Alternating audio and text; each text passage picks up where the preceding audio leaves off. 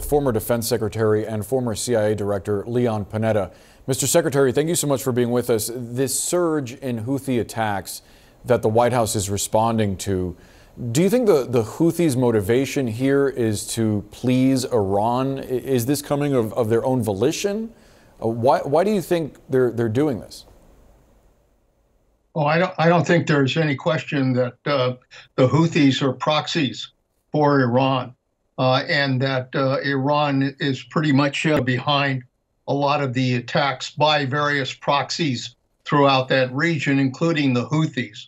So there's no question that the Houthis would not have been able to accomplish this without support from Iran.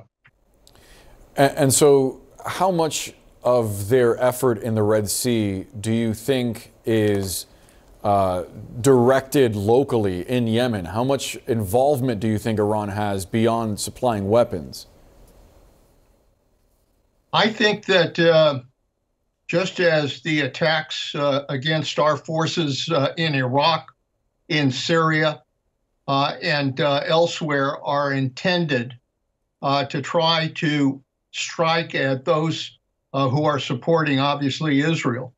I think the Houthis are basically making these attacks in order to go after commerce in the Red Sea and be able to send a message that they're going to continue to disrupt navigation in the Red Sea as long as the war continues in Gaza and with Hamas.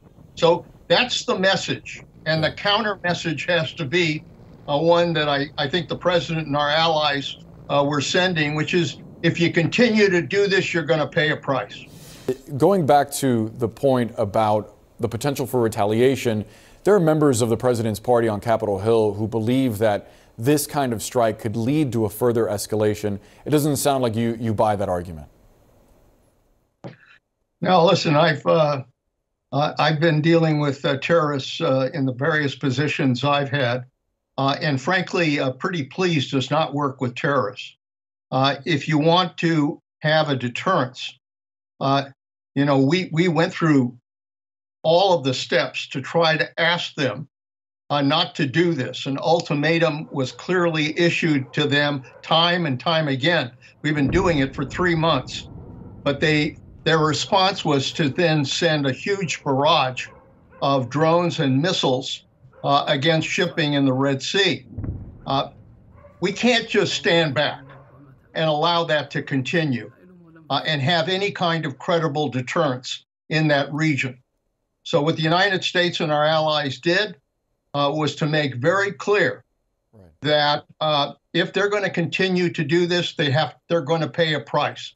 And that's what this attack was all about, and it's the right thing to do. So if the root for this violence in the Red Sea and in Gaza with Hamas and Hezbollah in Lebanon, if the root of these groups is Iran, and Iran is actively accelerating its nuclear program, shouldn't the United States be more assertive with Tehran? Is that your view? Well, I don't think there's any question that diplomatically we have to continue to send signals to Iran about their support for proxy forces in the region. We have to continue to make it clear that we're aware that they are supporting these forces. But at the same time, look, Iran does not want to engage in a full-scale conflict. They're going to fight till the last Houthi is dead. Or the last proxy is dead. That's their approach to the conflict that we're now dealing with in the Middle East. And so the best way to send Iran a message is to send their proxies a message that they can't get away with what they're doing.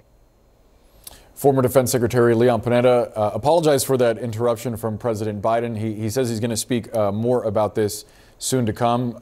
You're more than welcome to come back and discuss anytime. Thank you. Good to be with you. Of course. Though the